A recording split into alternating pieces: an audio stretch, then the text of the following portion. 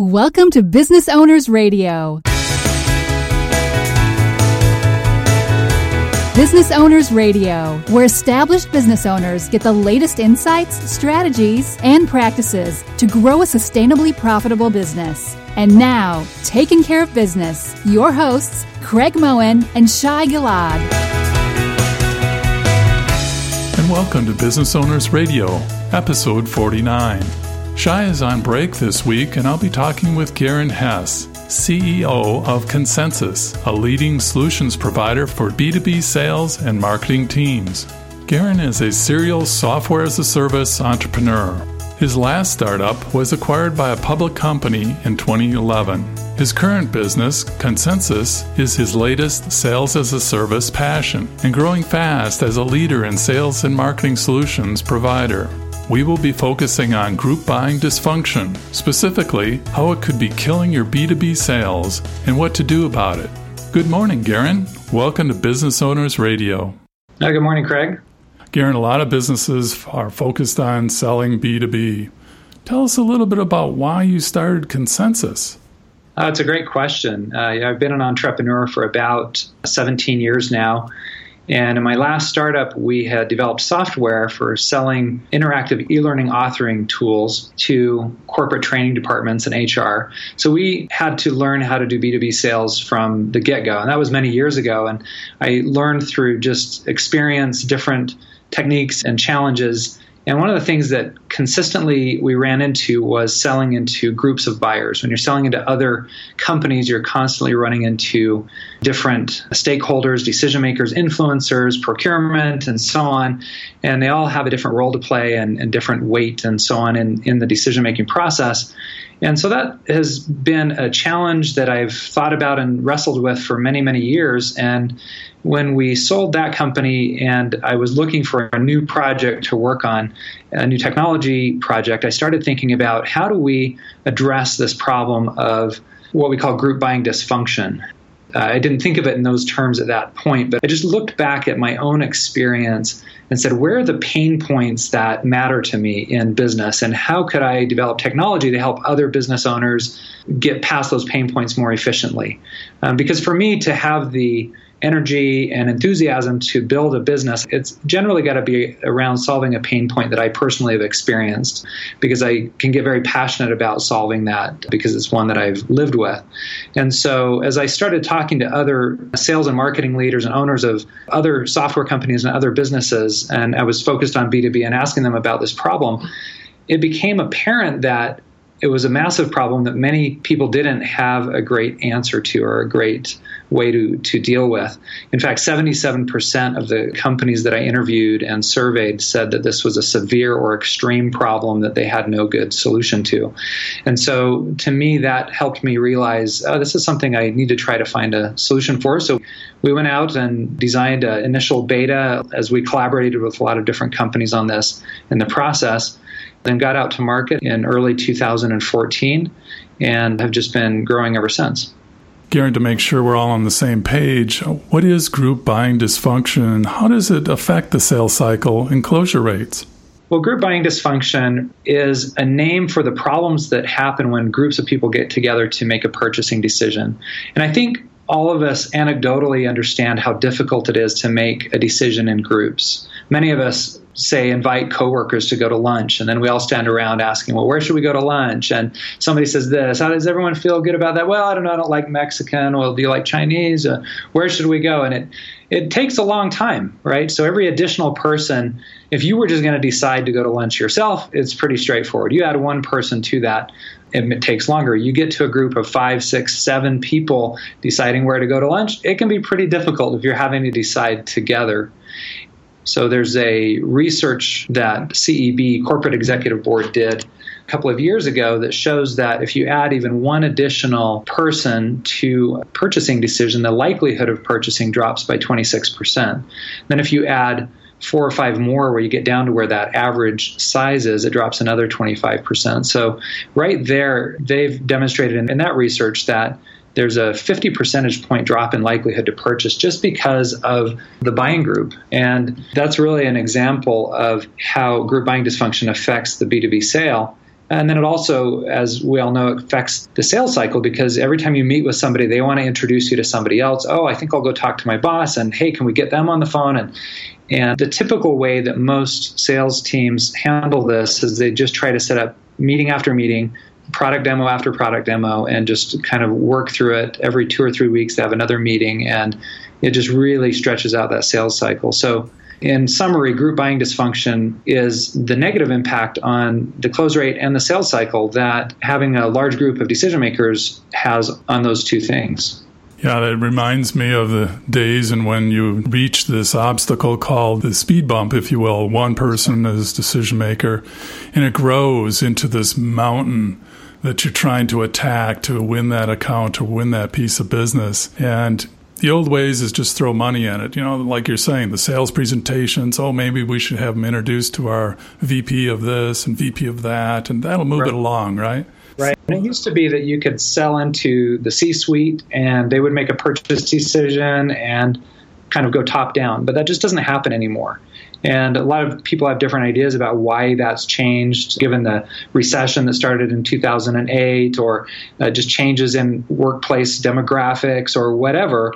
But the reality is that trying to sell into the top management and just get that purchase done, even if you get access to that C-suite, they're going to go to their top lieutenants and ask them their opinion, and they're rarely able or willing to move forward without buy-in and driving agreement between and among their supporting influencers and decision makers that work with them. Let's talk a little bit about some of the different participants in the buying group. How would you categorize them, or how would you characterize some of the classic ones? Yeah, it's interesting because a lot of times salespeople think of them as just the decision maker or an influencer.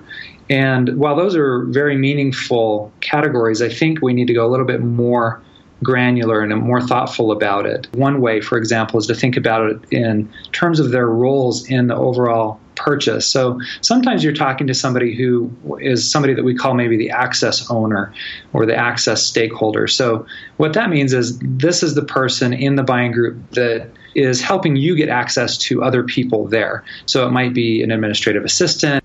It might be the VP who actually needs for you to talk to the end user or the person who's going to implement the project. And so a lot of times you have that internal champion that is helping you get around the company, but they're not necessarily trying to solve the problem, but they own the access to all the other stakeholders. And so if you can identify who that is and help build a relationship there, then you're going to be able to more effectively discover and engage those other stakeholders. Now, another stakeholder or participant in the buying group, another role would be the problem owner. And this is who we're typically talking to. The person who wants to solve the problem, they're usually the most enthusiastic about championing our cause inside an organization. And they go around trying to sell on our behalf. And yet a lot of times they just own the problem. They don't own the budget. They don't own the signature on the contract. They don't necessarily even own the access to the right people. They may try to help you get to those other stakeholders or participants, but they may just own the problem. They're tasked with solving the problem. And a lot of times when you're in B2B sales, you ask the problem owner, are you the decision maker? Are there other people who have to get in on this? And who's the decision maker? The challenge is, and this is a key point I want to emphasize, and that is that the person purchasing your product or solution, this is probably the only time they're going to do it. They might purchase a similar product at some point in their career in another position, another company or something. But in general, this is the only time they're making that purchasing decision. They don't necessarily know who should get involved. In fact, you as the seller probably know more about who should get involved to make the purchasing decision than the buyer. That's not always the case, but many times we find it's the case. And what we advocate for is that sellers need to become more buying coaches or buying consultants. So if you've got one of these participants in your buying group and they're working through the purchase, a lot of times they're not going to know who's involved. They may think they do. So you say, who's the decision maker? They'll say, I am, only to find out that the day they're supposed to sign, they find out they can't sign for it and they can't allocate budget for it. And it's not their fault for not knowing. It's just they've never made this kind of purchase before.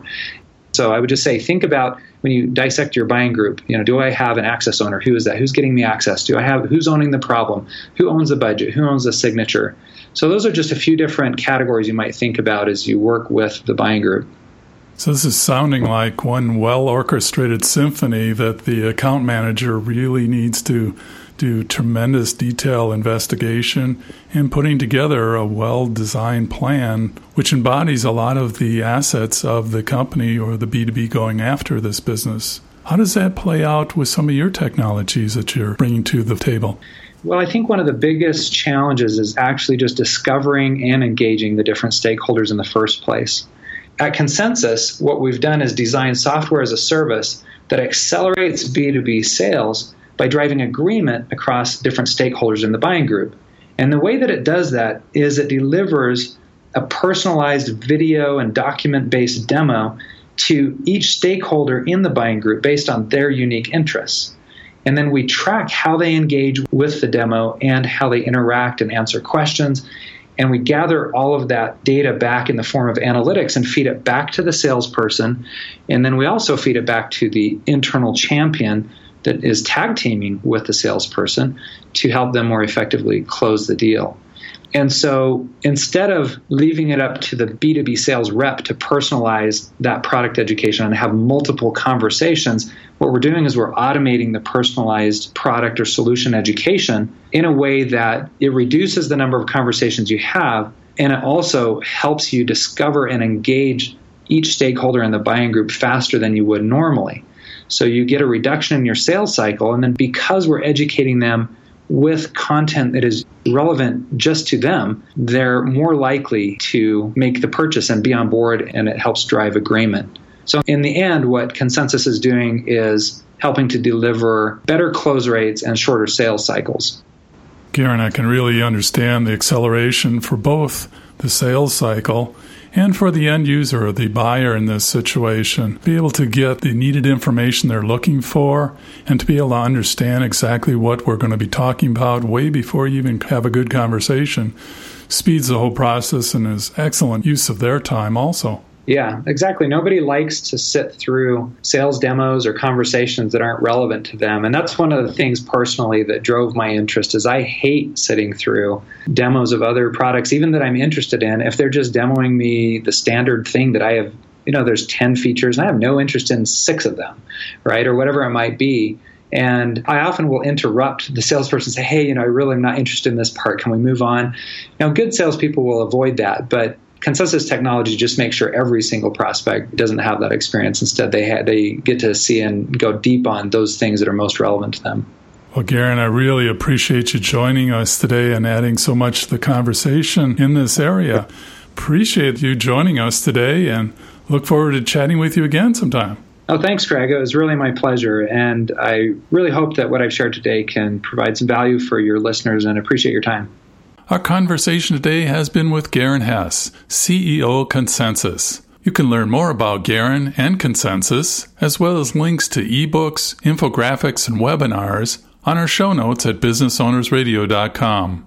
And after you've listened to the latest episode and waiting for the Monday release of the next, you might consider doing what Shai and I do while driving or hitting the trails. Listen to the latest business books on Audible. It's a great way to manage your time while continually adding to your growing business knowledge. Business Owners Radio and Audible.com have teamed up to offer you a free audiobook with a free 30-day trial to give you an opportunity to check out their service. Choose from over 180,000 titles for your mobile device. Just look for the Audible 30-day free trial logo in the show notes at businessownersradio.com. Thank you for joining us on Business Owners Radio. We hope you enjoyed today's show. As always, you can read more about each episode along with links and offers in the show notes on our website, businessownersradio.com. We want to hear your feedback. Please leave comments on this show or suggestions for upcoming episodes. Tell your fellow business owners about the show, and, of course, we would love the stars and comments on iTunes. Till next time, keep taking care of business.